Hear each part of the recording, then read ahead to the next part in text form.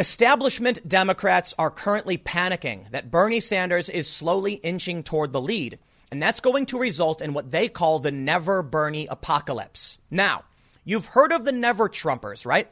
Back in 2016, a bunch of conservatives said, if Donald Trump is the nominee, we will vote Democrat because we will never support Trump. And many of these people actually voted for Hillary Clinton. Since then, they've been a somewhat small voice, but still popping up from time to time, high-profile former conservatives now seemingly siding with Democrats on literally everything. That's the Never Trump movement. The Never Bernie movement is basically the same. Moderate and establishment Democrat voters who don't want a socialist president, Bernie Sanders, may actually defect to Donald Trump. And guess what? We actually have some numbers to back up how many. It could be as much as 10%.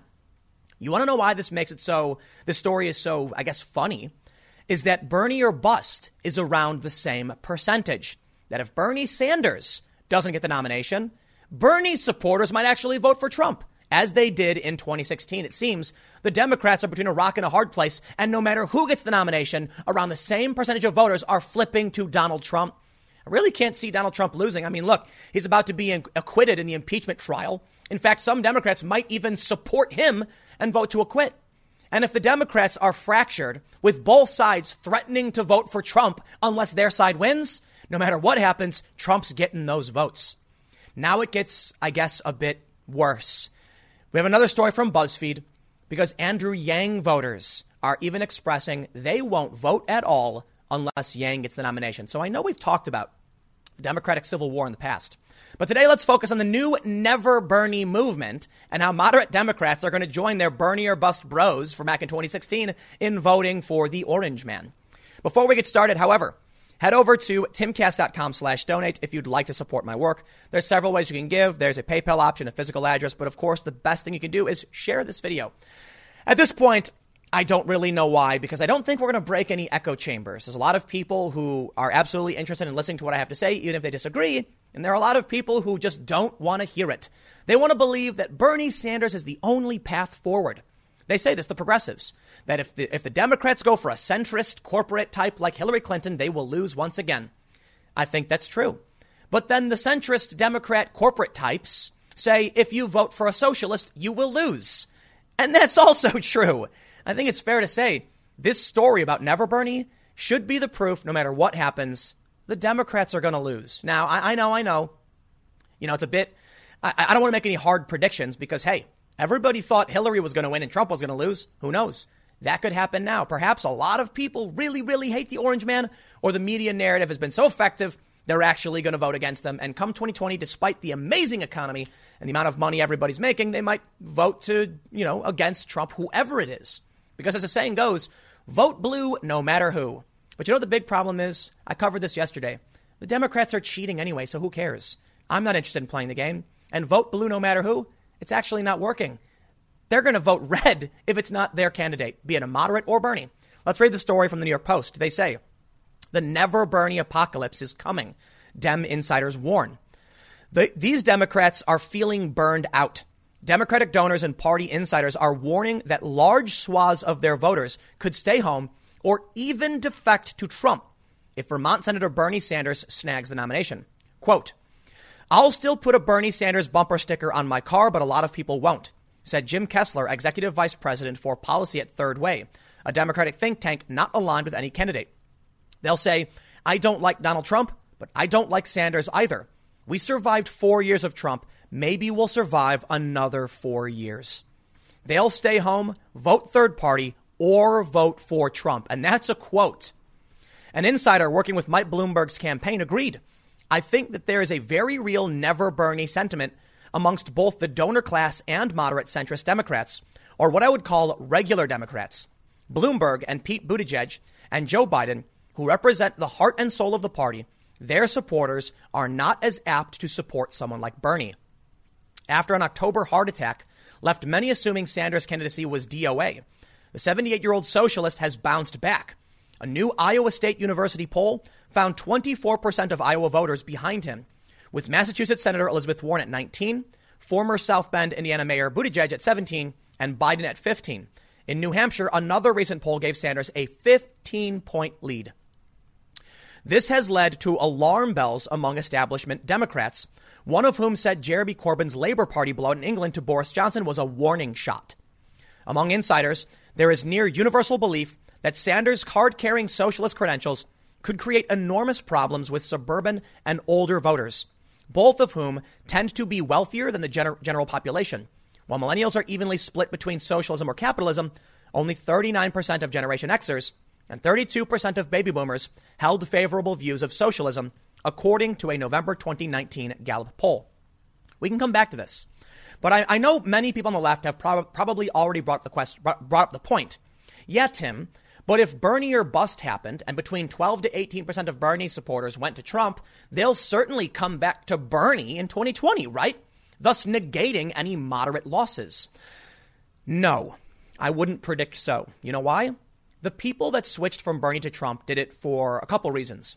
Some people, it was watch the world burn, but admittedly that was small. As apparently in a leaked video, Trump said it was about trade. That's right. Many Bernie Sanders supporters were concerned about trade agreements and jobs in manufacturing, something that Bernie supported. Today, Bernie Sanders is substantially more pro-immigration, says he will issue a moratorium on deportations and decriminalize border crossings, something that he wasn't for in the past. But more importantly, these people who are concerned about the economy, who voted for Trump, have no reason to now vote for Bernie when Trump has fulfilled his goal in boosting the economy. If that's the case, they're probably happy where they are. And you will see very few people defect from Trump to Bernie Sanders because, for the most part, Trump won. So why would that be the case?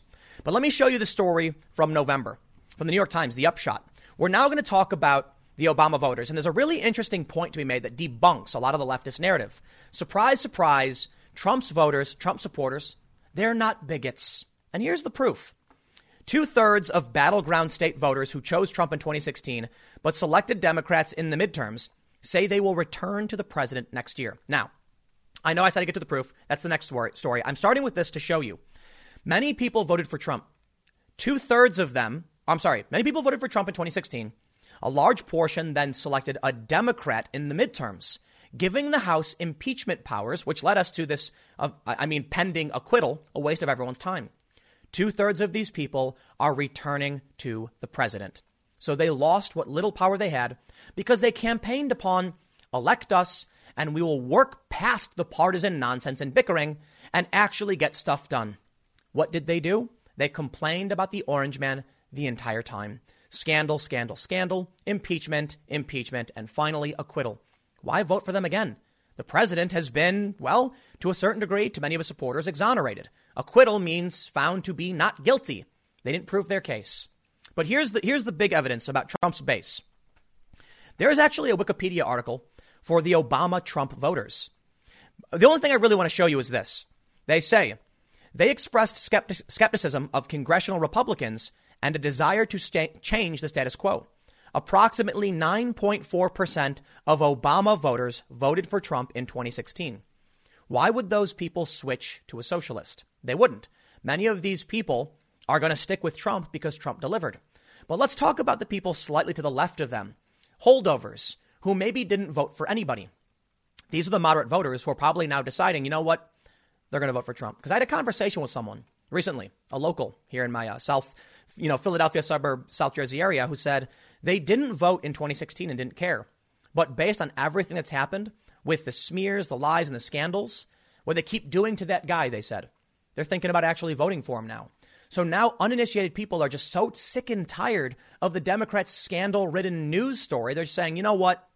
They deserve it. But here we can see that you had about 10% of Obama's voters voting for Trump.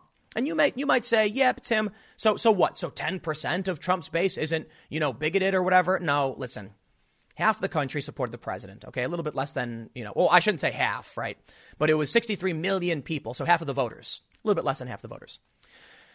Many of these people believed in trade. The Bernie or bust voters who switched to Trump were doing it mostly for trade and immigration.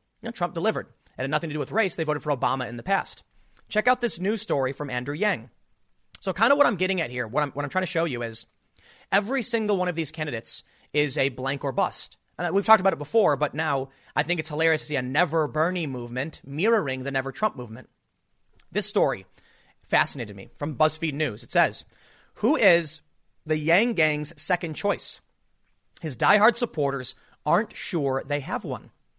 The Iowa caucus system allows for supporters to pick a second choice if their candidate doesn't clear a 15% viability threshold. There's a big potential for us not to move anywhere, said one Yang supporter. And they elaborate this, saying, in interviews with over a dozen Yang supporters across Iowa in the final days before Monday's caucuses, it was clear that Yang supporters' wide range of political ideologies has made it hard for them to coalesce behind a particular candidate who they support during a realignment vote if Yang doesn't reach the viability threshold, which is 15%. Or if they'd even continue voting for a Democrat in the caucus and in the general election at all. They actually say he's not so here's one of the quotes. He's not a politician. He's a normal person like us. Yang's argument for automation, AI, is doing to society his argument for what AI is doing to society really spoke to me and made a lot of sense. If Yang doesn't meet the threshold at their caucus site, they're not decided on what to do. There's a big potential for us not to move anywhere. It's just really something I'd have to feel on the night, I think. There's other candidates I like. Here's another one. There's nobody that really compares to Yang, Dina said. Though Chris likes Bernie Sanders, he doesn't think his plans are viable and said he probably wouldn't move to Sanders during the caucus process and doesn't expect him to be viable at the caucus site. Yang has hinted that his supporters might gravitate toward the Sanders campaign, telling a Bloomberg News roundtable last week there's a lot of overlap in support, but he admitted on Sunday that he did not know where his supporters would end up. We have a very, very diverse group of supporters. I can't speak of where they would head, Yang said. I do have a sense that many of them have supported Bernie in the past, but many of them supported President Trump, and they might just leave. Yang added that his campaign doesn't currently have plans to direct his supporters to support a particular candidate during a realignment vote. Well, it may be that Yang's voters go to Bernie, but we can see that at least for the most part, they're not entirely convinced they would stay at all. You have a hard split. Go to the Yang subreddit, and what do we see? It's Yang or bust, baby. It's Bernie or bust, baby. It's Biden or bust, I guess. Man, there really is no unity within the Democratic Party at all. So much so that vote blue no matter who falls on deaf ears. And the only people really saying it are resistance establishment Democrats who just hate Donald Trump. Unfortunately, that's not going to be enough for the Democrats to actually win. I got to say, the paradox is astounding. Here's a story from 2017.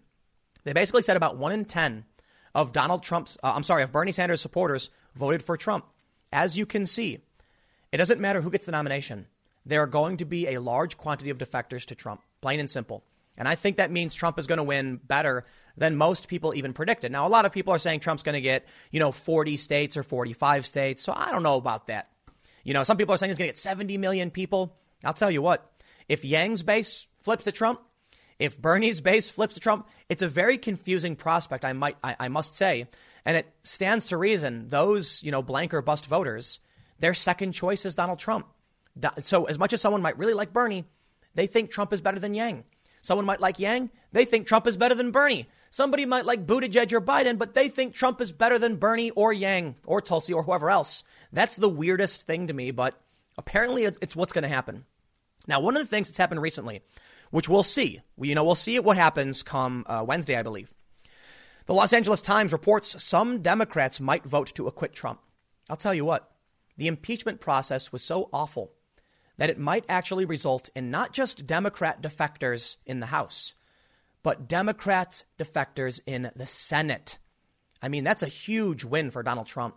This establishment play to smear and slander Trump the whole time has been meaningless to most Americans, and it's failed every step of the way. In fact, the process cost the Democrats Jeff Van Drew, who is now a proud Republican. So what do we end up seeing in the polls? GOP is fired up for 2020 and the Democrats are anxious. This is a poll that came out a few days ago from the AP. The Democrats are worried, and rightly so, because I'm just going to say it. I said it before. I'll say it again. There is no Democratic Party anymore. And I really do mean it. I think it ended with Hillary Clinton or with the rise of Bernie Sanders, however you want to say it. But you can't compare Andrew Yang to Biden or Bernie to Klobuchar. They're just not in the same realm. There is no unifying principle that brings Democrats together. Thus, it's just a name. It's a brand that means not Republican. That's all it means. If I said to someone, this is what I get these complaints. They're like, Tim, When you say Democrats, it's not fair because you should say this. It's like, dude, I can't fit the word establishment Democrat on a thumbnail. It's massive, but I do try to say leftist Democrats when I can. The reality is, if I said to you, Democrat, what do you envision? Do you think of Joe Biden or do you think of Bernie Sanders? Do you think of Antifa or do you think of some, moderate dude wearing a suit walking around with a tie on? There's no real way to describe based on the word Democrat anymore. But in fact, when you say the word Republican, you have a general idea. Now, of course, the Republicans have their factions as well, but they're all waving Trump flags. All of them. Okay, not all. 90% of them are waving Trump flags. You know what they're kind of into. When you look at these graphs about manifesto or ideology, they're mostly unified. When you look at the moderate Democrats, they're more likely to be for Trump. That's why I think it may be true that Trump really does get these moderate voters. And I think one of the big reasons why that's going to happen is potentially, well, the far left is gaining support, right? Bernie Sanders is leading in the polls, but he's not strong enough to even stand up for himself. And they're being bullied by the likes of Hillary Clinton. So ultimately what ends up happening is, as we know, it doesn't matter who gets the nomination, be it Biden or Bernie, both factions are willing to defect to Trump, which I think is just weird. It's like, you won't give me Bernie? Well, then fine, Trump it is. And then they're like, if you don't give me Biden, then fine, Trump it is. Like, okay, why don't you just go vote for Trump, everybody? But what I end up seeing is something truly fascinating, why the far left can't win, why the moderates will probably strong-arm the nomination and then see a bunch of defectors to Trump. This is a story we already talked about. Hillary Clinton slams Bernie Sanders for not working to unite Democrats in 2016. Or how about this story? Nobody likes him. Hillary Clinton reignites feud with Bernie after everything Bernie did for Hillary. And what did Bernie do? Nothing. Did he stand up for himself? No. So how could he possibly win? How could he possibly be a figure that people want to stand behind? The far left Democrats, the progressive Democrats, do not have the strength to actually win. Because when Hillary Clinton pulled out all the stops to go after Tulsi Gabbard, who I get it, fine. Many of them, they hate Tulsi anyway, fine. But she went after Bernie, too. What did we see? Well, at first, Rashida Tlaib said, I will boo Hillary Clinton. And then she apologized and bent the knee. Well, they actually, some people say it wasn't a real apology. But I find it fascinating that the progressive Democrats, for all of the chaos they've brought to the Democrats, to the establishment, when Hillary Clinton smears and defames and lies and does whatever she wants, they don't do anything. Nobody tells her to be quiet. Nobody tells her to embrace party unity. They just say, oh, there goes Hillary Clinton again. And then when they boo her for it, they get yelled at. Rashida Tlaib issues an apology because they don't have the strength to tell them to stop. I think this is why ultimately you will see no unity there. Well, actually, hold on. This is actually evidence to an extent that there may be, that they're being forced in line to bend the knee to Hillary Clinton and the moderates. And the Never Bernie message is probably a part of that. The Democrats are desperately trying to coalesce, and they're doing it by force. It won't work. It really, really won't. Bernie or bust, Biden or bust, whatever you want to call it, it's going to happen again. But I don't know what, I don't necessarily know what we can or can't predict.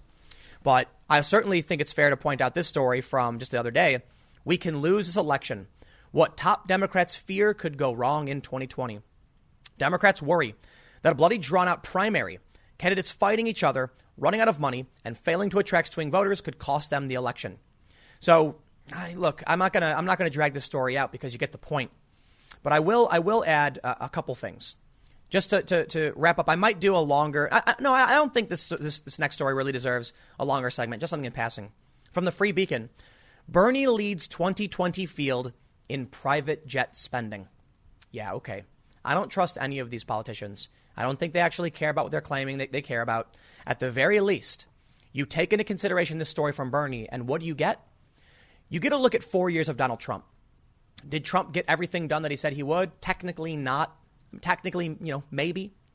Trump says he fulfilled more promises than he kept more promises than he even made, which makes no sense and made his supporters laugh. But I'll tell you this. You take a look at Bernie Sanders, who talks about the Green New Deal and he has AOC, but then he flies around in private jets. And people are going to say, I'm not sure I trust that guy. You take a look at where he was on immigration in 2015. You take a look where he's at now. People are going to say, I don't trust that guy. You take a look at the 4 years of Donald Trump, the economy doing better. Illegal immigration is down. The wall, I'm doing air quotes because it's some kind of a wall, is being built. It's the bollard fencing.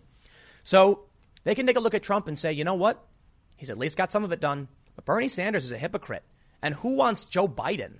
Okay, they poll for him, but I don't think anyone's actually really paying attention. But of course, as always, I must try to be as balanced as I can, because it wouldn't be fair to just claim it's only going to be Democrats defecting to Trump. The reality is, following the Senate vote to deny witnesses, a lot of people started coming out, freaking out, claiming democracy is over and the end is nigh. And I'll tell you what, you might want to mock Bill Maher for saying he might cry, sure, but that might actually scare a lot of people. I mean, this extreme rhetoric might have people truly worried, and they may actually flip come 2020. Never Trump Republican Bill Kristol comes out of the political closet and declares he's a Democrat for now. They've gone beyond Never Trump. The Never Trumpers are now officially stating they're just literal Democrats. They're Democrats now. Okay. Well, that's bad news for Trump to an extent, but these people were never with him in the first place. It is to an extent good news for the Democrats that they're going to get some people, but I'm not convinced that your average Democrat is going to be enthused about lifelong Republicans now joining their party. Something weird is happening, isn't it? Like, look, I grew up as a Democrat. I'm not excited to call Bill Kristol an ally. I'm like, that's kind of weird. No, it shows you that whatever the Democratic Party is today, it's literally not a thing. It's just a name only. I'll say it again. It basically just means not Republican. And that's about it. So never Bernie. Will the never Bernie voters officially come out as Republican? In fact, many have. Some people say, there's a personality named Jack Murphy, who I've mentioned before. He calls it Democrat to deplorable. That flip happened in 2016. I know a lot of people who now call themselves conservatives or Republican that used to be Democrat. The shift seems to be happening in the other way. But these never Trumpers, for some reason, desperately tried to hold on to the Republican Party. I know a lot of people point the finger at me because I used to be very much, in line with the Democratic Party. But you're probably never going to hear anything close to that from me, because I would rather just be an ambivalent centrist and avoid all of the nonsense. But I'll tell you what, I do find it funny when the left points the finger and calls me right wing or conservative, and then people on the right call me they call me a leftist. I don't understand why anyone thinks I should be an example of either side for anybody, because I'm a weirdo. I don't know. All I know is I think everybody's nuts. I think it's fair to say, if it's true, it's true. The Democrats are losing, plain and simple. Trump is going to win. That's not a Republican talking point or position. It's literally happening. So if some never Trumpers who didn't vote for Trump in the first place are going to now call themselves Democrats when they literally, they basically were, then so be it. And maybe the Democratic Party really just is a big tent for everybody. It doesn't seem to work well for the actual voters who are threatening to leave. So let me just wrap this up as to why I thought this was important. Plain and simple. If Bernie wins, moderates vote Trump. If a moderate wins, Bernie voters vote Trump. What a weird and twisted world.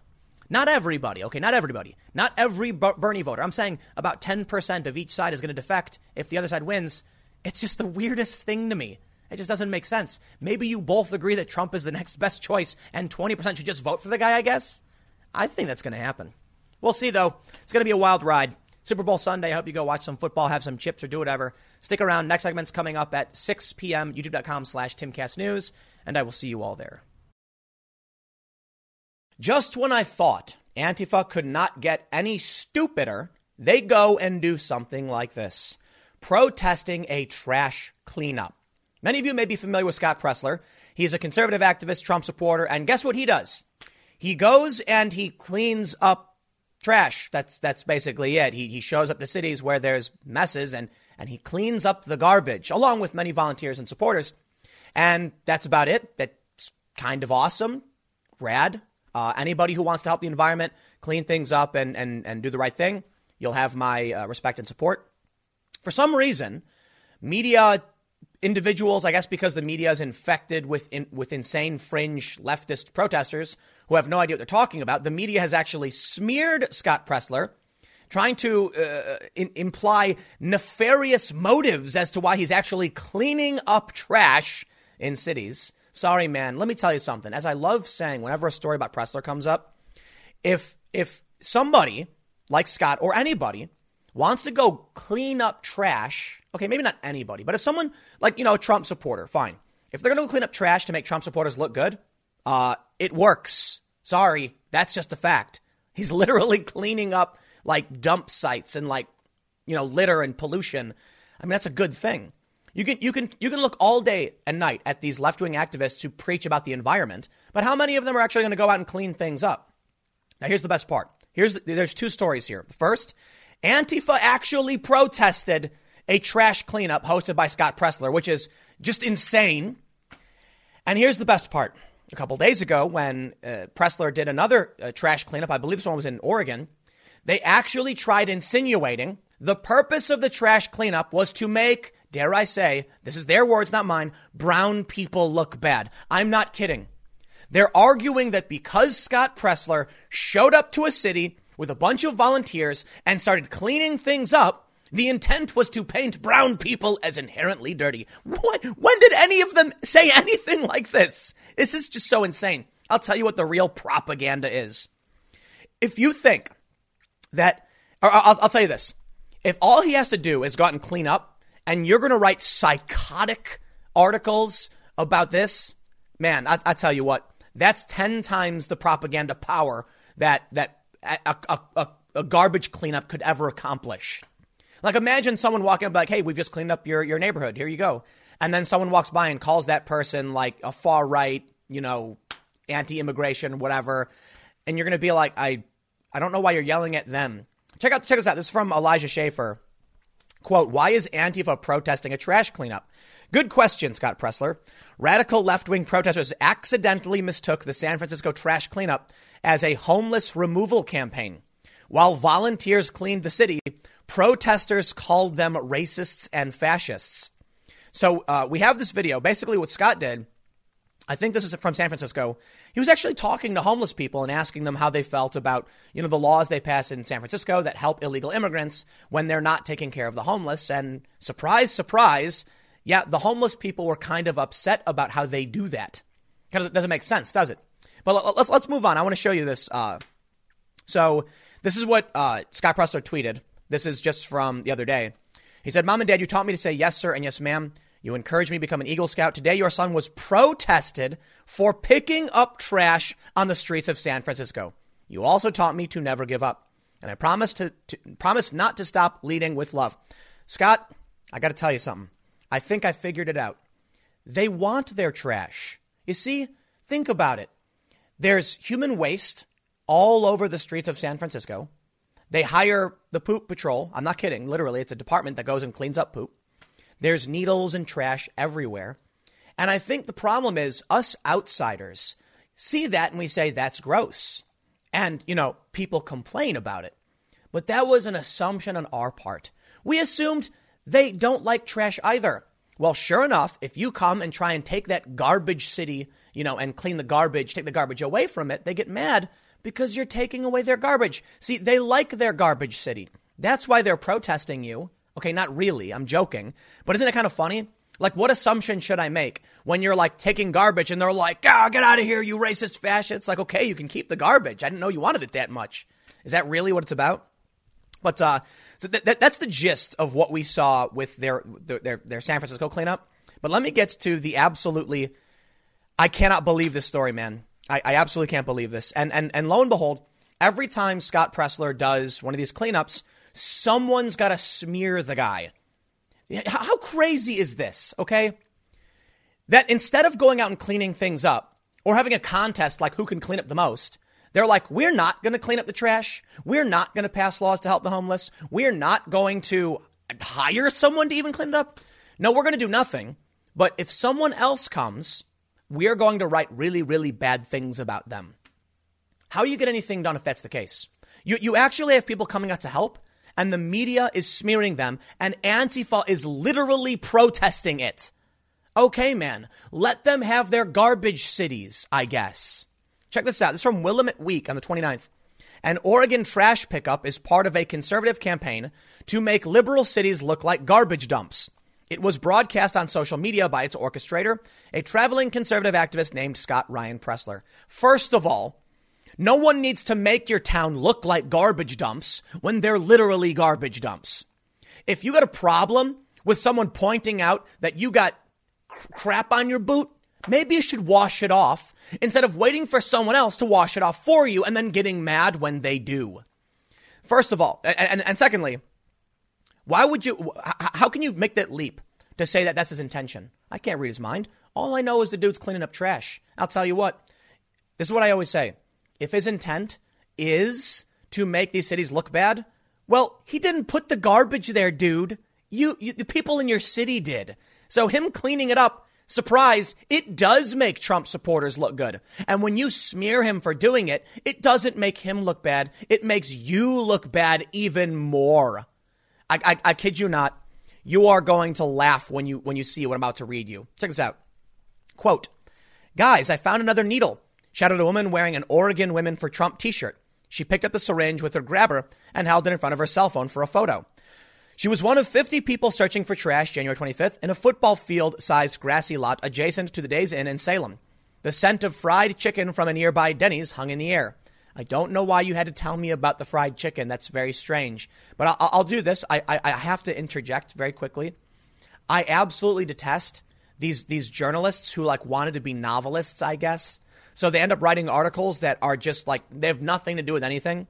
It's the story. Instead of being today a group of activists came and did X, Y, and Z and picked up 10 tons of trash, it's like a dark night in a field the size of a football with fried chicken scent in the air. I looked to my left. Trump supporters. Terrified, I said, "Oh no, the fascists are here." They always write like a novel, And I think it's really funny, too, because if you've ever done a Google search for a recipe, there's a meme going around recently where it was basically every time you Google search a recipe, you get a 500-word essay on how the recipe comes from the ancient Nordic lands in Scandinavia. And you're like, I don't care, dude. Tell me how many eggs I need. And that's exactly how I feel reading this stuff. Thank you for letting me know that you could smell fried chicken. I'm not sure how that's going to help me understand your story, but I digress. I got to get to the best part. When they explain exactly why Pressler did it. But let's read. They say, from afar, the group looked as if it might be performing court-mandated community service. In fact, it was political theater, part of a campaign to prove homeless camping had turned Oregon into a garbage dump. But it did. There's literally camps all over these cities that Pressler goes to. So what do you think? Do you think he's hiring a production company to come down and put the camps in the trash there and then go and film it and go, "Oh heavens, look at the trash"? No, he literally goes to your city and says, "Oh heavens, look at the trash." It was there before he got there. If anyone's at fault, it's not him for cleaning it up. It's your cities for not dealing with the problem. And now you're mad that someone's basically pointing it out and fixing it for you? That is absolutely insane. The best they can do instead of actually cleaning it up is complain that someone might look good from doing it. The trash pickup was being broadcast on social media by its orchestrator, a traveling conservative activist named Scott Ryan Pressler. Oregon legalized needles and banned plastic straws, Pressler wrote on Twitter, alongside video of a syringe. Something is seriously wrong here. The system is broken. He's not wrong. Look, I understand why they legalized, syringes. But how are you going to ban plastic straws when the U.S. does not contribute that much plastic waste relative to these other countries? Cigarette butts are a much bigger problem and no one's banning them. Okay. And so how does that make sense? Now, the legalization of syringes is in my opinion, does make sense to a certain degree. You're trying to reduce the amount of needle sharing and dirty needles and stuff. But in the end, the point is basically, I can understand why there's different issues. But why are you banning plastic straws when you're still going to be producing more plastic garbage? And why aren't you dealing with the bigger problem of, say, cigarette butts? The plastic straw ban is just nonsense. Let's read. Pressler, 31, is a member of Gays for Trump. He addresses people as sir and ma'am and wears his wavy brown hair long. The activist from Northern Virginia once worked for Act for America, which the Southern Poverty Law Center describes as an extremist anti-Muslim organization. He organized a march against Sharia and landed a guest spot on the Fox News program Tucker Carlson Tonight last October. Let's just get right to it. Let me not waste any more of your time. Randy Blazek, a Portland consultant who studies extremist movements, says right-wing groups have long used beautification projects as a form of publicity. Quote, "The rhetoric is there are these evil forces that are making society ugly." The quote from him is basically that minority crime or brown immigration. Blazek says the narrative is they say, okay, this is I gotta be very careful. They're accusing Scott Pressler of claiming it's not white people.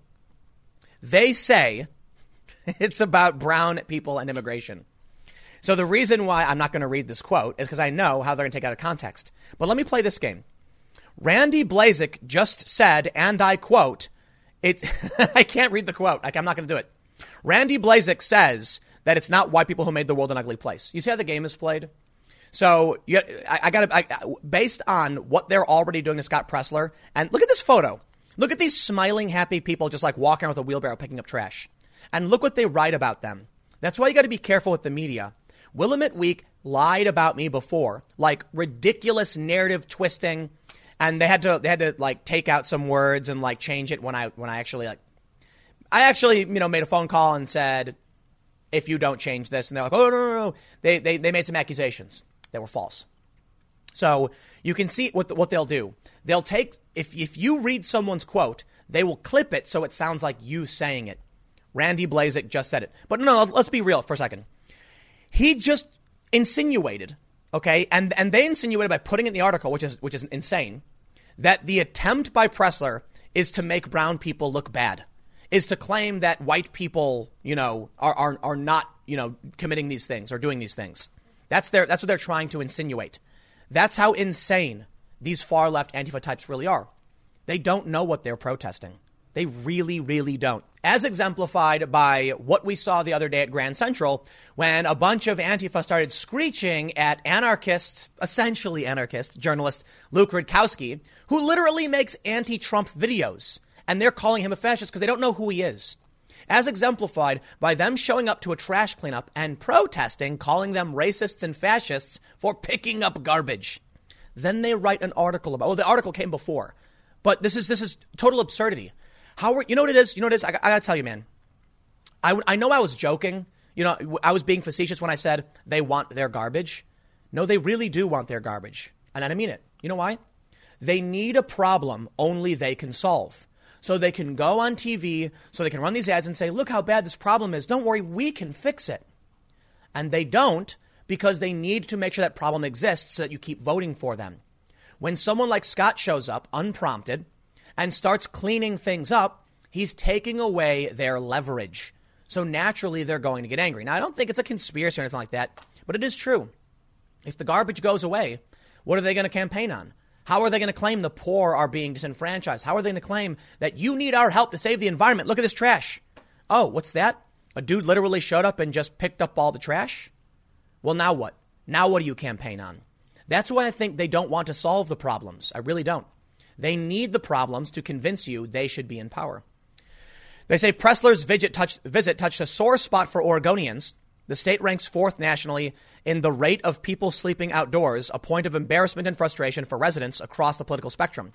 Presler's event shows how right-wing media tactics are evolving and how they seek to weaponize Oregon's homelessness crisis, much as they made Portland's anti-fascist protesters into a recurring feature on Fox News. Presler said his visit was innocent and bipartisan. I think one thing we can agree with is nobody should have to live in an area with trash, Presler told Willamette Week during the event. If my coming to town is an act of love to pick up trash provokes people, I think that says something about their character, not mine. Yep. But it was clear from the event's invitation sent by Oregon Women for Trump that organizers intended to annoy the left. Quote, Scott is known for going into the most infested parts of the country and cleaning up tons of homeless camp garbage. The Eventbrite description read, Oregon Women for Trump is proud to be able to help him accomplish this in the Portland area. And you're upset that he's pointing out that you have trash all over your city? Maybe you should clean up your trash. In fact, the trash pickup was supposed to happen in downtown Portland. Presler moved the location to Salem the morning of the event. Explanations for the venue change varied. Some attendees told Willamette Week the city had deep cleaned downtown Friday night in anticipation of Presler's appearance, leaving nothing for them to clean up. Presler said the location was moved after he learned Antifa planned to counter-protest. I think the Antifa story probably makes sense. I think both actually make sense. They're both probably true. Because Presler has gone out and done other events not, cleaning up. Portland's Old Town did look unusually spiffy last weekend, but city officials said it was unrelated to Presler's visit. It is unclear whether anti-fascists did, in fact, threaten to show up at the event. Anti-fascist group Rose City Antifa tweeted extensively prior to Presler's visit, but did not indicate any plans to protest the cleanup. Well, let me just show you that, they, at least in San Francisco, they literally did protest. And this is the most dangerous thing to me. These activists are not real. You know how I know? Because I used to work for nonprofits doing environmentalist, action and stuff. And even many of those people are not real. They don't actually care. You look at someone like Greta Thunberg. You think she cares? If she did, she'd be talking about India and China, not just the United States. But she doesn't talk about China at all. And she also doesn't, it's also why she doesn't care when she says she wants to shut down fossil fuels. Her quote was something like, we won't wait to 2050, we won't wait to 2030, or even 2021. We want it done now. If we cut off fossil fuels right now, millions, tens of millions would die. They don't really care. It's not real. As exemplified by finally the people who stood up to go clean up were not Antifa. It was Scott Presler and a bunch of Trump supporters going out and doing it. Now, look, I get it. He does go out and film. They wear their Trump shirts. They fly their banners. It does make Trump supporters look good when they're going out and cleaning up. But how insane does it make the left look when they protest it or write smear pieces about it? Sorry, you look insane. Average Americans don't care. They really, really don't. Look, I've talked to a ton of people, and maybe it's just my area, because it varies. You go to New York City, probably everyone hates Trump. But I find regular working class people are like, I don't know or care. Don't know or care. My liberal friends, my left-wing friends I grew up with are like, oh, I don't know. And I went to a skate park once and I asked people about this. Like, if you saw a bunch of people with like Trump flags and like hats, what would you think? And they were like, I don't know, nothing. What? And I'm like, would you go talk to them? Would you walk past them? I wouldn't care. I'm like, huh. I said, what if you saw a bunch of people wearing, like black masks, all black, carrying crowbars and bats, and they were like chanting and marching around smashing things? They'd be like, yeah, I'd avoid that. So here you have it. A group of people cleaning up. The average person, even in Los Angeles, that's where I did a bunch of interviews with skateboarders, are going to look at this and they're going to be like, oh, that's cool, man. They probably might even join in and help. But then you get these fringe left wackos show up protesting, and regular people are going to see that and be like, these people are absolutely insane. So I don't know what they're thinking, but I'll tell you this.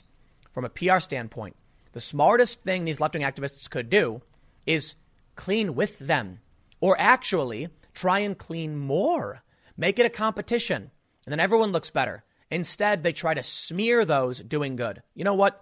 If it is a campaign to make Antifa look bad or the left look bad, congratulations, you helped make it.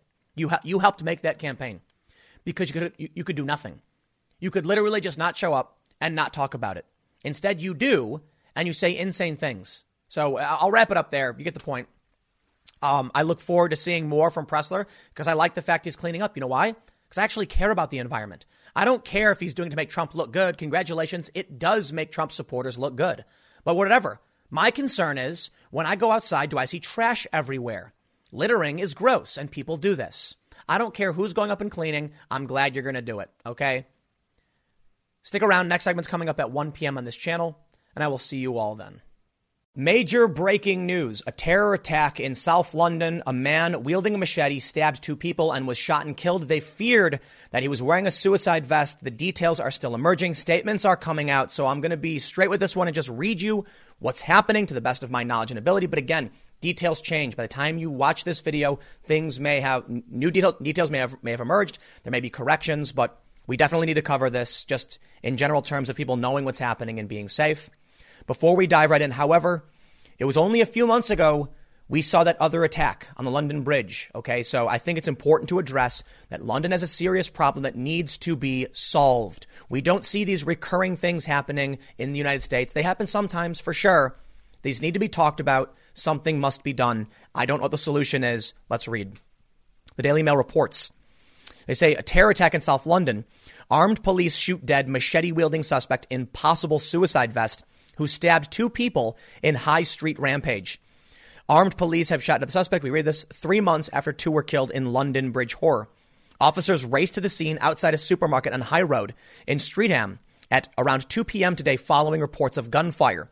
Photos from the scene show a lifeless body face down on the pavement with what has been described as silver canisters strapped to his chest with a large knife laying beside him. In one video, police toting machine guns and masked undercover officers are seen approaching the suspect's body before rapidly moving away from the area. Scotland Yard declared the broad daylight carnage as a terror-related incident around an hour and a half after first reports from the scene. The area remains on emergency police shutdown. The incident comes just 3 months after the London Bridge attack, where Usman Khan was shot dead by armed police after he killed 2 people and injured 3 others while wearing a fake suicide vest. We can see these photos. They are censored, but just keep in mind there may be more as we move on for those that are watching. We can see in one photo the man slumped over on the ground with police pulling up. Officers raced to the scene outside a supermarket on High Road around 2 p.m. today. So I believe that's what GMT or Universal Time. So about 5 hours in front of us, I think. I'm not entirely sure because of the daylight savings time nonsense, but we have a photo here of the weapon.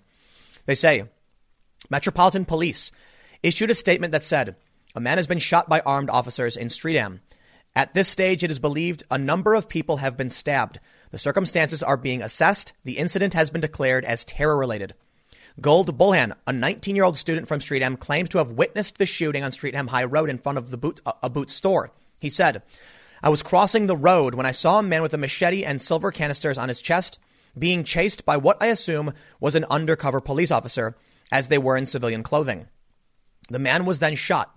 I think I heard 3 gunshots, but I can't quite remember. After that, I ran into the library to get to safety. From the library, I saw a load of ambulances and armed officers arrive on the scene. Mr. Bulhan said people began running into nearby stores after the incident. We were all informed to stay in buildings by armed police until we were evacuated, he said. We can see a photo here posted by the Daily Mail. Police were filmed standing behind an unmarked police car and pointing their guns towards a suspect who appeared to be lying on the pavement outside the Boots store on High Street. More censored photos. But we can see here this officer, I believe it's an officer, appears to be telling people to get away. They are declaring this as terror-related. More photos show police officers armed. A tweet from Metropolitan Police says, okay, so we know this. The circumstances are being assessed. The incident has been declared as terrorist-related. Please follow Met Police UK for updates. And absolutely, look, if you're somebody who's in the UK, you never know what comes next. You never know, what's happening around this. So please take this all into consideration with the breaking news that's happening. You need to know exactly what's going on. I'm just saying this because I want to make sure everybody stays safe. So forgive me from breaking away from this story, but seriously, let's read again. Let's read more. Dozens of emergency vehicles lined the area and an ambulance landed on Tootingbeck Common, a few hundred yards from the scene of the shooting. London Ambulance Service said, we have a number of resources attending an incident in Streatham High Road. A large section of the A23 remains sealed off to traffic and buses are being diverted. Prime Minister Boris Johnson has since tweeted about the attack. He said, thank you to all emergency services responding to the incident in Streatham, which the police have now declared as terrorism related. My thoughts are with the injured and those affected. So it does seem so far, I don't think they've reported any deaths, just some stabbings. We can see they've since closed the area off. Local resident Stuart Birch, 50, a bookmaker, said, I was just coming back from the dentist at around 2:30 p.m. when I saw a helicopter ambulance on the common and a police helicopter hovering above the high street. Police have cordoned off a section of the main road either side of the White Lion. I saw customers being evacuated by the police from a coffee shop near the pub. Then an ambulance turned up outside the pub with horns blaring and the blue lights flashing. Once again, you have masked undercover police and armed officers with rifles, apparently. People were being removed from the stores nearby. Hopefully this is resolved. Mayor of London, Sadiq Khan, also wrote a statement which read, a man has been shot dead by armed police in Streatham following an incident that is being treated as terrorism related. A number of people are believed to have been stabbed. I am in close contact with the Met Commissioner and local representatives and wanted to thank our police, security and emergency services staff for their swift and courageous response. They truly are the best of us. Terrorists seek to divide us and to destroy our way of life. Here in London, we will never let them succeed. Labour leadership favourite Sir Keir Starmer added, shocking reports from Streatham. My thoughts are with everyone affected. Huge thanks to our emergency services for everything they do to keep us safe. And that goes doubly for over us here in the United States. The people who are willing to run out there and risk their lives, you have my respect. Absolutely. They say, and Home Secretary Priti Patel wrote, I am being kept updated by Met Police UK on this afternoon's incident in Streatham, which has been declared. Okay, I think we get it at this point. It was terrorism. They've said it a million times, but it is important. Listen, it was only a few months ago this happened again, so I really want to stress, if you're out and about, just stay safe. Maybe go indoors, sit down, have some coffee, or just get out of the area. We had an incident happen here in the Philadelphia area where someone, locked down in a house and was shooting at cops. It's never wise to remain out because you don't know the circumstances. So let me give you one more just really important warning. Never stop to gaze. Okay. I have seen, major disasters. And what happens is there'll be a car accident, there'll be a fire, and I see people start gathering around to watch, and you don't know the circumstances, especially when it's a fire or a violent attack. You don't know if there's more people involved. The best thing you can do is get out of the way, let law enforcement do their job, and protect yourself. The most important thing is getting out so that you remain safe. That includes anybody who might be there right now. Again, details may have changed at this point, but just don't think, don't have an optimism bias. Don't underestimate the circumstances. They say, my first thoughts are with the victims, our brave police and emergency services and their families. So that we then see the tweets that they reported on. An officer was filmed telling pedestrians the suspect was wearing a possible suicide vest. Jack Odell, 28, from Streatham, told Mail Online, police came and knocked on the door and told us to evacuate. They just told us to move away from the area. I only saw what was pictured in my tweet of the junction. Mr. Odell said officers did not say when he could return to his property. We then see just more photos of the police securing the area. Richard Mastone Smith, 59, a response pastor for Ascension Trust, has lived in the area all his life. He said, I'm shocked it's happened in Streatham. I've been here all my life. We're always getting accidents down here, but not this. My grandson was in the Odeon, and they got told to go out the back because there was a bomb. They got them to go out the back of the cinema. They were there to watch a film. When it's a member of your family so close to you, you don't expect it. You're always worried about your family being on the streets, but this is even worse.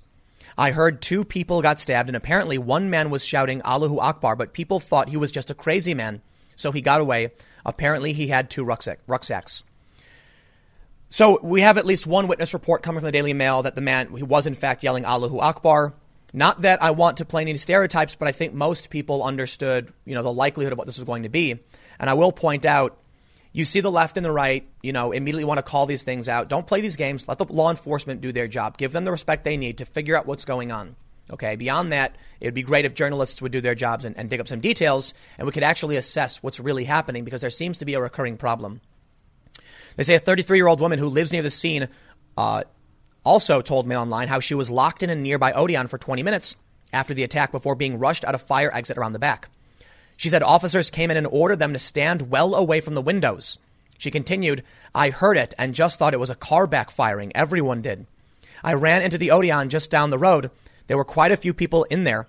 Only a few ran inside to start with. She said staff shut the doors. Everyone just thought it was a car. She said another woman locked in the cinema who had been on the way to Poundland witnessed the shooting and was shaking with fear. She thought it was a gang shooting because the 2 men were all dressed in all black. She was really shaking. She was quite distressed and was panicking all over the place. The woman ran upstairs in the cinema before people were let out the back. She said she sprinted home as police cars zoomed around the area and helicopters circled above. She had to take a scenic route back home due to the main road being sealed off. Members of the public have been commenting on social media. I'm not entirely sure. I need to read you, more Twitter speculation. We've got air ambulance here. Another witness is quoted as saying, I was walking up the street after going for brunch with some friends, and we saw a woman screaming outside a small hardware shop next to Iceland. She said the distressed woman who owns a hardware shop shouted, he's just grabbed a knife from my shop and stabbed a lady. The 31-year-old said the woman was just 5 yards in front of her being treated by paramedics. Ms. Taylor described how there were armed police everywhere and said the woman was being treated was in pure shock. And therein lies the serious problem with whatever the laws are that the UK has. They're trying to ban knives. You need them. You can use them. And what we're hearing now from at least one witness, apparently, he didn't even bring it with him. He snatched it from a store and used it on the spot. So I don't know what your solutions are, but I think the UK needs to be serious about this. I do think it's important to point out, when it comes to the United States and illegal immigration here, we got people coming in from Mexico. As Trump said, meant that, a lot of these people are not the best. That's what he described, right? Well, it's true. There are people who are not the best. There are a lot of people who are economic migrants. That's the most of it.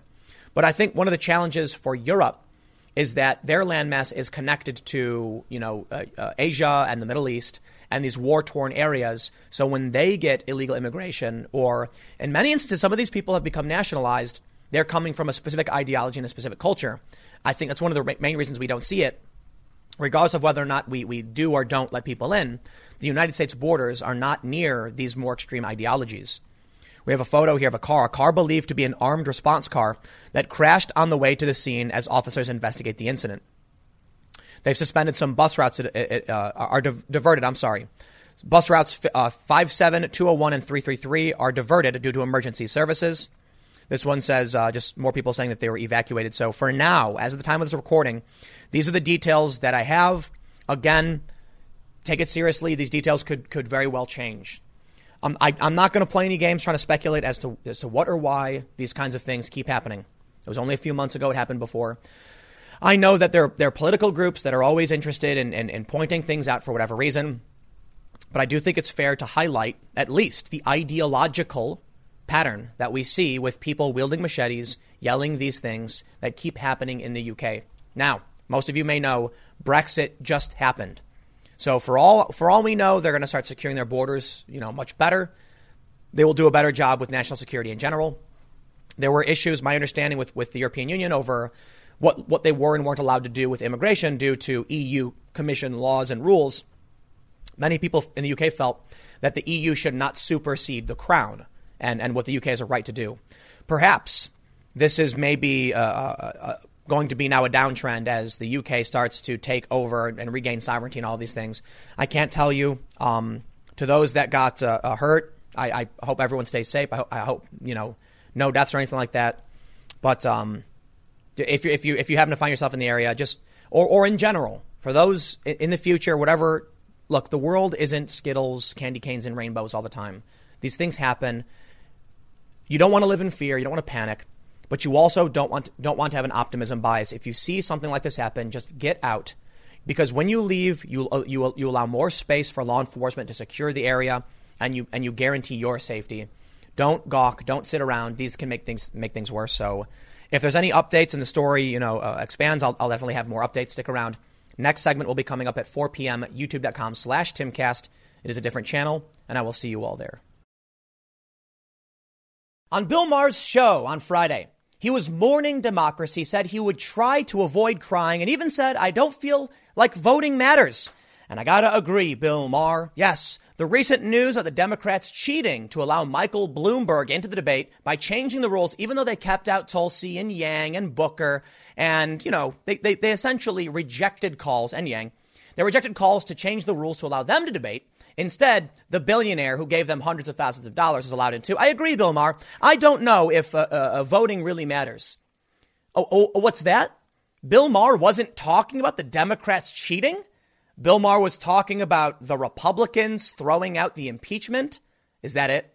So you mean to tell me you mourn democracy when elected officials say there's not enough evidence to remove the president, and the Schiff has already claimed he's proven his case, so why call witnesses, and rejected an argument from the Democrats? And not only that, but where were you about democracy when the House Democrats rejected Republican witnesses in the first place? Now listen, personally, I think the Republicans should have called witnesses. You know why? If they want to make claims about Hunter Biden and whoever else, then they could call them as witnesses. But apparently they didn't want to do it. They wanted to shut it down. So I'll tell you this. The Republicans deserve to win this one on the facts. I think it's fair to say the Democrats have been cheating nonstop in the election process and in impeachment, the way they withheld witnesses from the Republican side and then cried when the Republicans wouldn't give it back. But in reality, there's no evidence of Trump's motive. And I think the Republicans had this one. I do think, however, if they want to make continued accusations, they should have called witnesses. Now, Lindsey Graham and other Republicans said this is not the venue, so at least they have that argument. Fine. In the end, I'm not going to cry because a Republican Senate rejected a partisan impeachment that everyone considers partisan and was so bad, in fact, they actually lost a member of the Democratic Party in Congress. I don't think the Republicans are the problem for the most part. But this is what Bill Maher is crying about. And I got to be honest, I didn't really care to talk about Bill Maher freaking out. And I am a fan of Bill Maher. I'm throwing some shade his way right now. Everybody deserves a pie in the face every so often. Bill Maher has been good on a lot of issues, and I got another story for him. I'm going to give him some respect. But this was too much. And he's got a really serious case of Trump derangement syndrome. And you know what? If he didn't have that, he'd have nothing in common with any of these Democrats or his audience anymore. The only thing they share is Orange Man bad. He even put a congressman on the spot about Elizabeth Warren's statements on trans kids, and you could tell she was really uncomfortable, like, uh-oh, what am I going to say now? Bill Maher is calling me out. So here's the real story. Yeah, Bill Maher, you're upset that Republicans don't want to hear from Democrats' partisan witnesses, whatever. Listen, they wanted to call Bolton because the New York Times said people familiar with Bolton's manuscript claim Bolton claims something. Okay, you know what? They should have called witnesses, but come on, chill out. Democracy is not dead simply because elected representatives said no to your impeachment, okay? I'll tell you why democracy is really dead. The DNC's move to accommodate Bloomberg stirs outrage in Iowa. Candidates, members of Congress, and activists are outraged over debate rule changes that bow to a billionaire. That's the real issue. And I know I've talked about this, but I really wanted to highlight Bill Maher's selective outrage. Here's what he says. I don't know if voting matters, the comedian said at one point during Friday night's edition of Real Time with Bill Maher. Maher also described the Senate's cynical move as a finish line moment for the American experiment that began in 1776, saying, I feel like anything we talk about tonight is almost moot. We're going to talk about politics in Iowa and who's going to win. And I feel like we're talking about a world that doesn't exist anymore. We're in a post-democracy world. This is funny. Maher had already opened the show with a downbeat welcome. He said the impeachment trial is almost over, the bad, so is rule of law in America. I think it's funny that he would say, we're going to pay attention to Iowa, the caucuses coming. What is it, tomorrow? And he's not talking about the fact the DNC is overtly cheating. Look, Michael Moore went nuts. People are making fun of Michael Moore for freaking out over what they did for Michael Bloomberg. Yeah, you want to talk about why voting doesn't matter? You want to talk about why Iowa doesn't matter and why this world doesn't exist anymore? It's simple. The Democratic establishment has been cheating for a long time, and everyone knows it. They cheated Bernie Sanders in 2016. Bernie Sanders, in my opinion, started pandering and playing a silly game to try and win in 2020, but they're still cheating. Tulsi Gabbard, Andrew Yang, Tom Steyer. Well, Tom Steyer was complaining, but Cory Booker. These are people who were kept out of debates, who asked for rule changes, and they gave it to the billionaire. But Bill Maher is seemingly upset. Let me tell you where it gets funny, because I did highlight this in my main segment video. Here we go. Bill Kristol comes out of the political closet. Bill Kristol, I guess he's technically a conservative, but he's not because now he's temporarily a Democrat. And he said something I find truly laughable.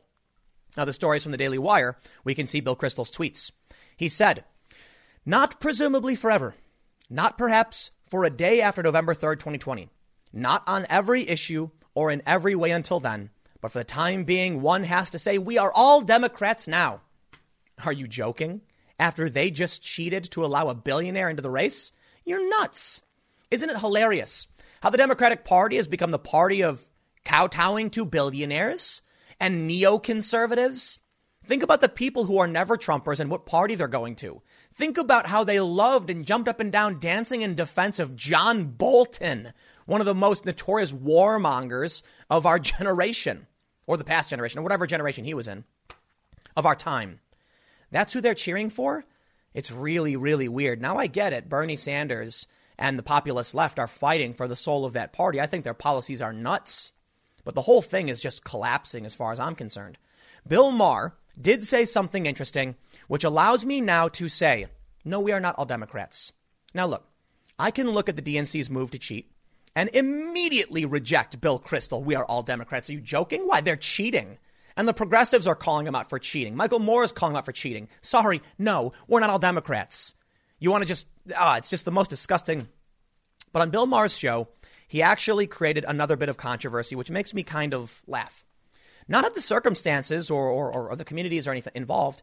It makes me laugh that Bill Maher can't see what's happening around him. I know. People say the same thing about me, but crazy stuff. Bill Maher rips Warren vow to vet her education secretary using transgender child. The segment was actually funny for one reason, in my opinion. Nothing to do with the trans child or Warren. It was the fact that Bill Maher asked a congresswoman about the circumstance, and she seemed extremely uneasy and unwilling to engage. And that's because of how volatile the entire political landscape is, especially when dealing with trans issues. She was she looked to me like, uh-oh, how do I navigate this one? Am I going to come out against what Warren said and get the activists all over me and then lose elections? Let's read. Comedian Bill Maher blasted Elizabeth Warren's promise to have her nominee for Secretary of Education vetted by a transgender child is crazy. He said, Now, Obama said people just don't want crazy stuff. Is this not crazy stuff? Is she running for president of Berkeley? You know what I love? Because we'll read more. How simultaneously Bill Maher can make me laugh with a poignant position, but at the same time cry over the Republicans voting to get rid of a partisan impeachment when the Democrats were playing the exact same game. Oh, please don't be silly, Bill. You got TDS and you got it bad. They say Maher was referring to a comment Warren made last week, during which he said, "I'm going to have a Secretary of Education that this young trans person interviews on my behalf. And only if this person believes that our Secretary or Secretary of Education nominee is absolutely committed to creating a welcoming environment, a safe environment, and a full educational curriculum for everyone, will that person actually be advanced to be Secretary of Education."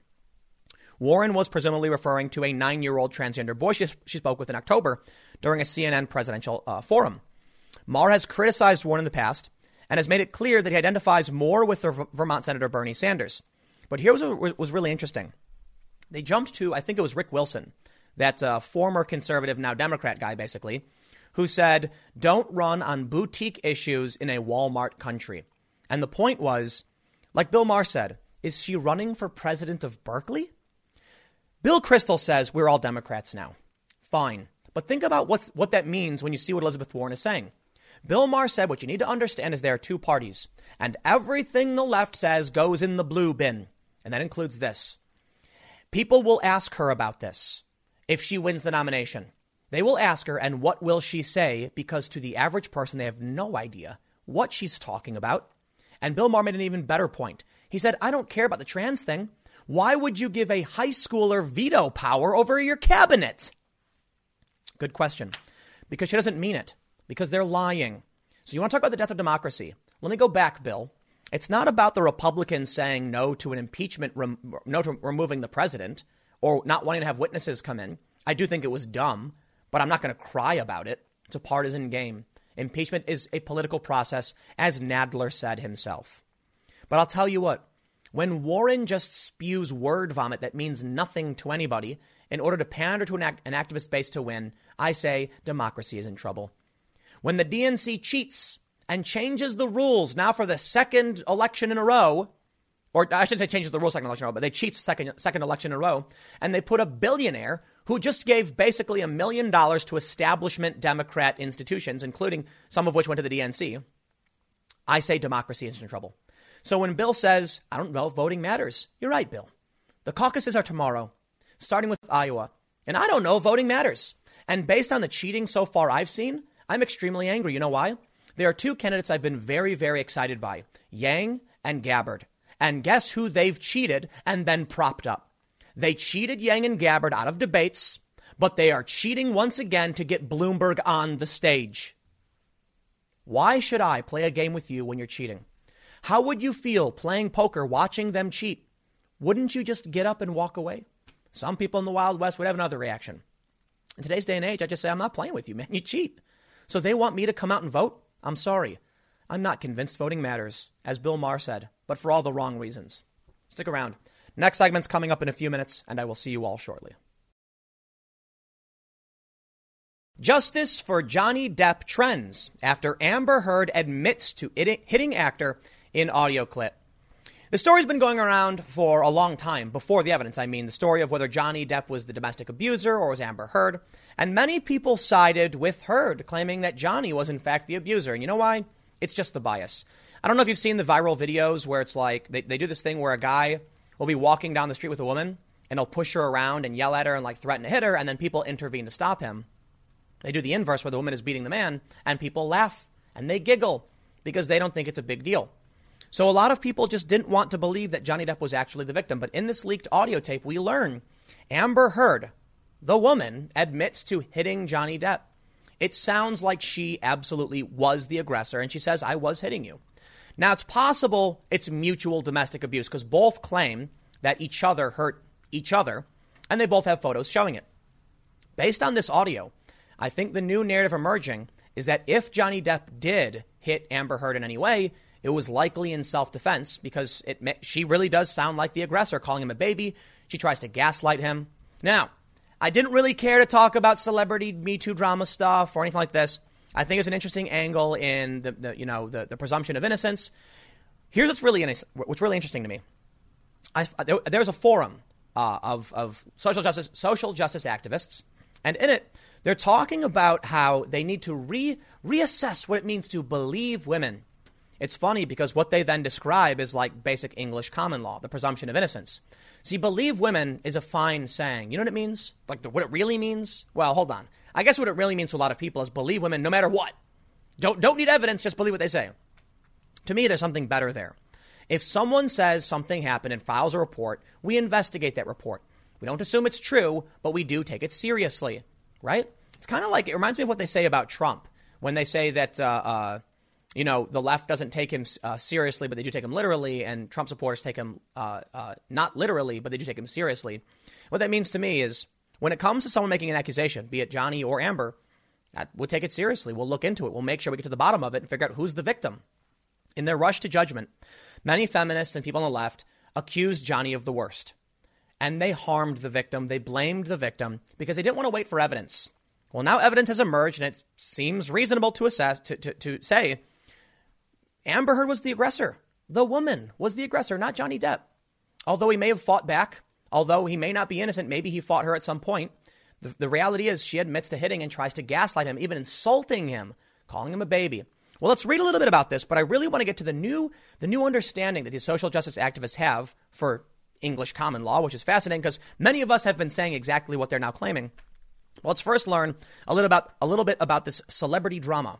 From Newsweek, they say, after a leaked audio recording appears to reveal Amber Heard admitting to starting physical fights with her ex-husband, Johnny Depp, the hashtag Justice for Johnny Depp trended on Twitter as fans expressed support for the actor.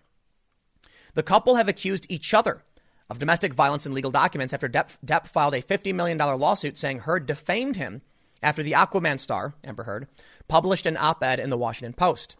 Although Heard, 33, didn't mention 56-year-old Depp by name, the actor claimed it was clear she was talking about him. The lawsuit said Depp had suffered financial losses and his career has suffered as a result of the accusations, including being dropped from the Pirates of the Caribbean film franchise, the Associated Press reported. And I got to stop there. I can defend Johnny Depp only so far. I'm sorry. I think the Pirates of the Caribbean film franchise is about done. I think we're all a little old. Okay, maybe now that's the most controversial thing I've actually said. Maybe you like pirates. Fine. You can have your Jack Sparrow. Don't let me stand in your way. I digress. Since then, Heard has provided evidence to support her allegations of abuse in court filings, including photos of her with bruises on her face and scars on her arms. Depp has denied the abuse and claimed it was Heard who was abusive toward him during their marriage. Now, an alleged audio recording obtained by the Daily Mail that was recorded during a conversation the pair had to talk through their marriage problems in 2015 appears to lend credence to Depp's version of events. In the clip, the couple are heard discussing numerous arguments, and Heard admits to hitting Depp and pelting him with pots and pans during one violent altercation. It's not true. It's not true. I'm not the one who throws pots and whatever the effing else at me, Depp replied after Heard claimed he took her for granted. Later, Heard denied punching Depp, but conceded she had hit him. She said, I'm sorry that I didn't hit you across the face in a proper slap, but I was hitting you. It was not punching you, babe. You're not punched, she said. I don't know what the motion of my actual hand was, but you're fine. I did not hurt you. I did not punch you. I was hitting you. Okay, that's gaslighting. You hit somebody, you hit somebody. Someone's called a punch. Okay, you hit him. All right? Call it whatever you want. Just because you're weak doesn't mean you're not punching somebody. But fine. She admits she was hitting him. Now, I'm not... Look, I got to be honest. He said, she said, I'm one for innocence until proven guilty. If you got evidence, present the evidence. And I still will reserve judgment. It's one audio recording. It gives some points to Johnny Depp's version of events. And so I'm more inclined to believe Johnny Depp especially. But I do think it's fair to say, present everything you can in a court of law or civil court, criminal court, whatever it might be, and get a legit judgment. For the time being, as far as I can say, evidence supports Johnny Depp because she admits it. It's also fair to point out we just don't know what else went on. Maybe Johnny got physical with her the first time. I don't know. But I'm not going to accuse him of that. So this is the danger of the game they play with the believe women thing. If you don't know, you don't know. Just say nothing, I guess. If I got an audio recording where she says she admits it, then I lean towards Johnny Depp. Maybe there'll be more evidence in the future. You don't want to go all in on something just because you heard one audio clip. But again, I'm here to defend Johnny because it sounds like he's the victim. And that's the main point. Over at the Gamer Ghazi subreddit, which I frequent very often, and many of you may be familiar if you're not, this is a subreddit dedicated to people who presumably facetiously call them SJWs, or social justice warriors, post articles. The articles are typically in favor of social justice issues and causes. And this was posted. I find it interesting. It's actually just a story that says, Amber Heard admits to hitting the actor in the clip. I was curious as to how social justice activists would respond. And they responded, in my opinion, to an agreeably. That believe women doesn't mean you just assume they're always telling the truth, but you take the claim seriously. Now, this individual, I'm not going to claim is a bad person or a hypocrite or anything like that, because I don't know who they are. I just think it's fair to point out in the past, social justice activists tend to say, just believe women no matter what. You don't need evidence, and the worst of the worst, I would imagine. But this to me is a good thing. So I want to give that shout out and say, I'm really glad to see this comment. I agree with it to a certain degree. I had to read through it all. I want to act like I agree with everything they say. But I think it's cool when you see people you might disagree with and you actually come to an agreement about protecting the innocent and safeguarding victims. So let me read some of this for you. The commenter writes, as someone who does academic research related to crime and gender, and as someone who has been a victim of harassment, violence, abuse, and false allegations at the hand of my former partner, yada, yada, yada, I think that what we as a society need to reevaluate our interpretation of believing victims, regardless of gender, specifically the meaning of the phrase believe. My interpretation of believing victims is that we, the public, the justice system, should approach victims and perpetrators without preconceptions or prejudice. That is to say, putting aside preconceived notions and taking in and interpreting the facts of the case without judgment, in particular, while these facts are still coming out. I want to make the most important point. A true feminist, in my opinion, would completely agree with that statement because gender isn't a qualifier for being a bad person. A true feminist should realize women can be abusers too. Women can be heroes and villains the same as men can be. And if you truly believe in equality of the genders or sexes or whatever you want to say, then you recognize what makes a person isn't those immutable characteristics. It's just that some people are good, some people are bad, and anyone can be anything. A woman can be a sexist or a bigot, as much as they might not want to agree with that definition because they believe in the power and prejudice thing. The reality is, if a story comes out with a man and a woman, you shouldn't make assumptions about who's guilty and who isn't until there's evidence. They say, when I see someone accused of wrongdoing, I suspend judgment and wait for the facts. I don't assume the accuser or the accused are telling the truth or lying, and I would hope that this should be the approach of law enforcement as well, meaning they should listen to an accuser or victim without assuming things about her or him. For instance, they would listen without asking asking a woman why she was wearing a short skirt or why she was out drinking at 3 a.m. I completely agree, because in a free society, you should be allowed to do that. Or they would listen without asking a man why he didn't stop her if he didn't want it, and so forth. That is fundamentally, however, not believing victims in the sense of taking all their words as fact at face value. Yet this seems frequently to be the way this idea is interpreted. If I suspend judgment and observe facts without judgment as they come in, as I would hope police would when questioning an accuser and her or his accused, I feel pressured to side with the victim by default. But I think that this does not capture the true spirit of believing victims that ought to be intended. Because think about this. Johnny Depp was the victim, and you didn't believe him. Who did you believe? Well, some of you believed the perpetrator, and therein lies the big challenge. When two people point the finger at each other, how do you know who's telling the truth? So when they both make those accusations, we treat them seriously. We believe their intent, and we investigate. Trust, but verify. They say, it seems to me that while the justice system has a tendency to fail to handle many people who engage in assault or domestic violence, the popular court of public opinion shoots first and asks questions later and uses the above concept regarding belief wrongly. Even the fact that we can make this argument is indicative of the faulty ways that we deal with assault and domestic violence. We too often fall on one extreme or the other in terms of 100% believing the victims or 100% victim blaming, without considering the facts, of course.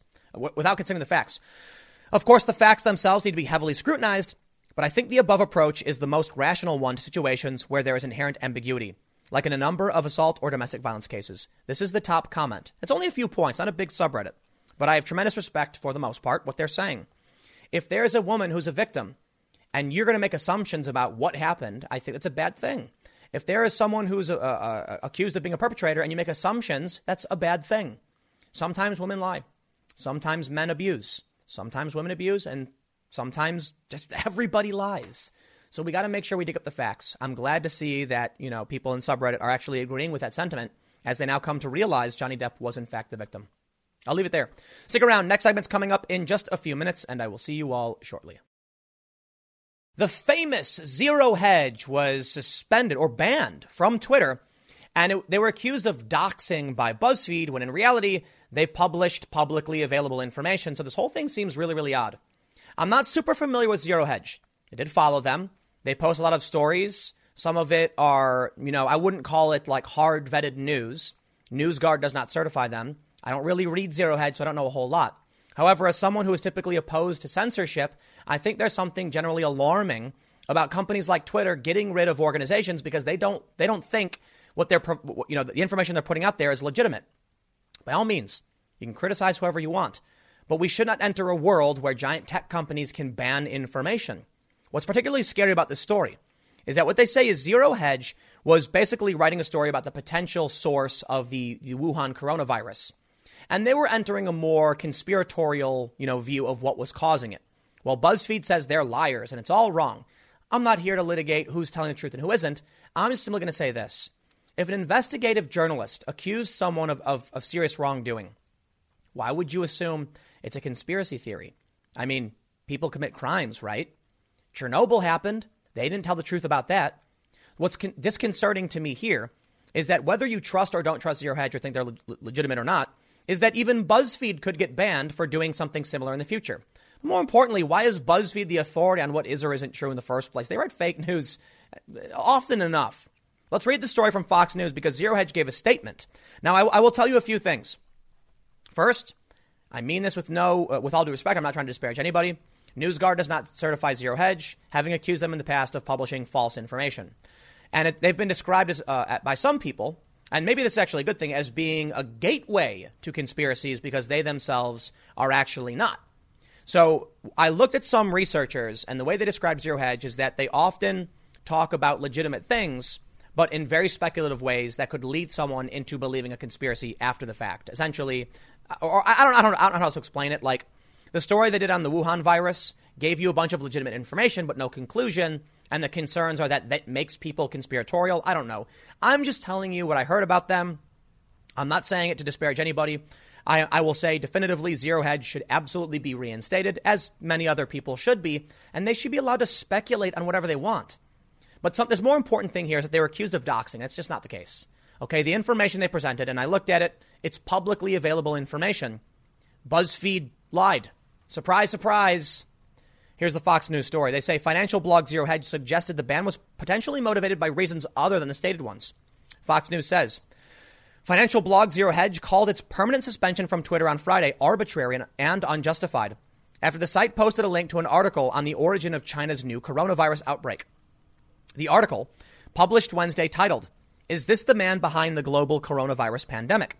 shared the name and personal information of a Chinese doctor and researcher at the Wuhan Institute of Virology and linked him to a theory claiming the new virus is an engineered bioweapon. Now, here's the thing. I've talked about that, too. I always tell people don't jump to conclusions and don't assume it's true. It's just something that people are talking about because of past news stories, and we have legitimate reporting. If you want to speculate based on legitimate news, that's fine. People do it all day and night. A conspiracy theory would be to make something up, a connection that doesn't exist. But of course, the guy got banned anyway. Or the account, I'm sorry. Twitter said it suspended Zero Hedge, which had 670,000 followers, for violating its rules against abuse and harassment, according to a screenshot of a notification from Twitter shared by Zero Hedge pseudonymous author Tyler Durden. I think we know who that person is. I think actually BuzzFeed doxed this person, Tyler Durden. Isn't that funny? Is BuzzFeed going to get banned for doxing Tyler Durden? The ban comes as social media platforms have been trying to fight misinformation on the virus. Twitter has reportedly been steering users toward more credible sources when they search for coronavirus-related hashtags. Facebook said last week it would remove false content or conspiracy theories flagged by leading global health organizations and health authorities, an unusual move for the social media site, which normally labels false information rather than outright removing it. Well, I will tell you this. I understand the fears about false information as it pertains to the coronavirus. When I was during Hurricane Sandy in New York, somebody lied and claimed the stock exchange had flooded. That's extremely dangerous because it could cause people to divert their plans or go somewhere that could put them at risk. It could cause people to flee the area which was not flooded. So they would go from safety to a more dangerous location. You are risking people's lives. I understand the fear. In this instance, I think they overstepped their bounds, and I think BuzzFeed lies. So it says they were violating the rules against abuse and harassment. You may not engage in targeted harassment of someone or incite other people to do so. This includes wishing or hoping that someone experiences physical harm. What? When did they do that? Here's a quote. We are confident that we did not violate any of the stated Twitter terms. We neither incited harassment nor did we dox the public official whose contact information is, as of this moment, listed on the Wuhan Institute website. As such, we find the suspension arbitrary and unjustified and potentially motivated by reasons other than the stated ones. Twitter was just looking for a reason to make more, purges. The article that led to the suspension, which is still live on zerohedge.com, claims that an original version of the virus may have first been weaponized in Canada before it was obtained by a doctor at the Wuhan Institute of Virology, who is also a leader of the bat virus infection and immunization group and accidentally or not released it to the public. Something tells us if anyone wants to find out what really caused the coronavirus pandemic that has infected thousands of people in China and around the globe, they should probably pay the doctor a visit. That's where they, I guess, crossed the line. Durden wrote in the article. He then lists the doctor's email and phone number. So the information was public, but I think when he said pay him a visit, that's where he crossed the line. That's probably what Twitter's going to argue.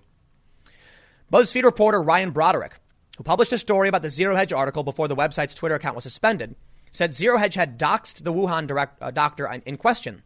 After tweeting about the article, he said he had received a statement from Twitter saying Zero Hedge's account was permanently suspended for violating our platform manipulation policy. So Twitter's apparently saying it has to do with false information. Now, Ryan Broderick is also an individual who once claimed that a bunch of people using a meme, a hashtag, were likely bots. Or I think he actually definitively said it was bot activity. And Twitter later denied this. This reporter published fake news. And instead of just saying, oops, tried to weasel around justifying their fake news. So I take nothing that they say seriously. Zero Hedge also posted another article detailing another coronavirus theory by Durden on Saturday titled, Coronavirus contains HIV insertions, stoking fears over artificially created bioweapon. Now, here's the thing. I talked about the exact same thing. There is a scientific journal that published non-peer-reviewed articles. It's called BioRxiv. And in the story, they said that was true. It doesn't mean it was man-made. And I pointed out how a lot of people are jumping the gun. And the reality is, just because it has these insertions doesn't mean any of us know what that means. We're not biologists or virologists. We don't know. But it's interesting to talk about. Are you not allowed to talk about information that emerges? That's insane. Don't go tell people to do things. I mean, if you want to talk about crazy conspiracies involving the Clintons or something, I'm going to say, okay, well, that's your prerogative. I'm not into that. But if there's a biolab, if there's a researcher, if there's, questionable activity emerging in scientific journals, why can't you talk about it? I think you draw the line at telling people it's true and it's proven, but journalists have to investigate these things and talk about it. What would happen if BuzzFeed said the same thing? What would happen if Twitter said BuzzFeed talking about this person is a violation of our rules, start banning legitimate journalism? And who gets to determine what legitimate journalism is? Therein lies the big problem. So the reason I brought up the earlier, comments about Zero Hedge's credibility was to make that point specifically. It doesn't matter if Zero Hedge is conspiracy or not. It doesn't matter if the stories they're telling are true or fake. It doesn't matter if they intentionally lied. They should be allowed to publish information. Otherwise, we'll end up with a techno dystopia where major corporations determine what is real and what isn't. I'm not into that. I can only hope that humans can determine for themselves what is true information. And you know what? Maybe they can't, but I don't think the answer is giving the government or these major corporations the power. They go on to say, the Saturday Post alleged Indian scientists also discovered strains of HIV in China's new coronavirus and the virus responds to HIV medication. Those are both, I shouldn't say true, but they found HIV insertions were very similar. They said it's likely not to be fortuitous. It's possible it did evolve. If Zero Hedge speculated beyond that, well, they shouldn't have. It does respond to HIV medication. That's been reported by, I think, like Nature Mag and a bunch of other science publications. What are you supposed to say? The Saturday article also disputes pushback by media against the theory detailed in Wednesday's article, saying, over the past few days, the mainstream press has vigorously pushed back against a theory about the origins of the coronavirus that has now infected as many as 70,000 people in Wuhan alone. The theory is that China obtained the coronavirus via a Canadian research program and started molding it into a bioweapon at the Institute of Virology in Wuhan. I don't believe that, okay? And I think it's jumping the gun to even make that claim. The more likely solution is they were working on a SARS vaccine. If you want to believe, at least for now, that it broke out of the biolab, going off these stories, then it sounds like they're working on a vaccine. I think it's dangerous to assume there was an attempt at a bioweapon and we're dealing with some James Bond-esque grandiose story. This is nothing listen, I'm not talking about whether or not any of these stories should or shouldn't be true or whether we should or shouldn't believe in them. It's that we literally need the evidence. By all means, explore and investigate. And that's why I take serious issue. I'm not a fan of fake news. If someone's intentionally spreading lies, I hate that. Hence, I criticize the media all the time. They do this. If someone believes they have an educated guess and they dig up some evidence, fine. I will say, however, last little bit, they shouldn't have said pay him a visit. I think that was the serious issue. I mean, that's the gist of the story. I really don't want to get into the conspiracy theory or theories about the origin of the coronavirus for the most part. I've done videos on that in the past. We don't know. Speculation is only going to make things, harder to understand. The best thing you can do is take care of your friends and your family, prepare for the worst, hope for the best, and let the information come as it does. Zero Hedge should not be banned for exploring these stories. I don't know what to tell you. News organizations, media outlets, whether real or fake, it's not for you to judge. If you think they're fake, I'll tell you what, I will come out and say, I debunk this. All right, that's it. You can't ban the press, but corporations are doing it. I'll leave it there. Stick around. Next segment is coming up at 10 a.m. tomorrow. Podcast every day at 6:30 p.m. And I will see you all next time.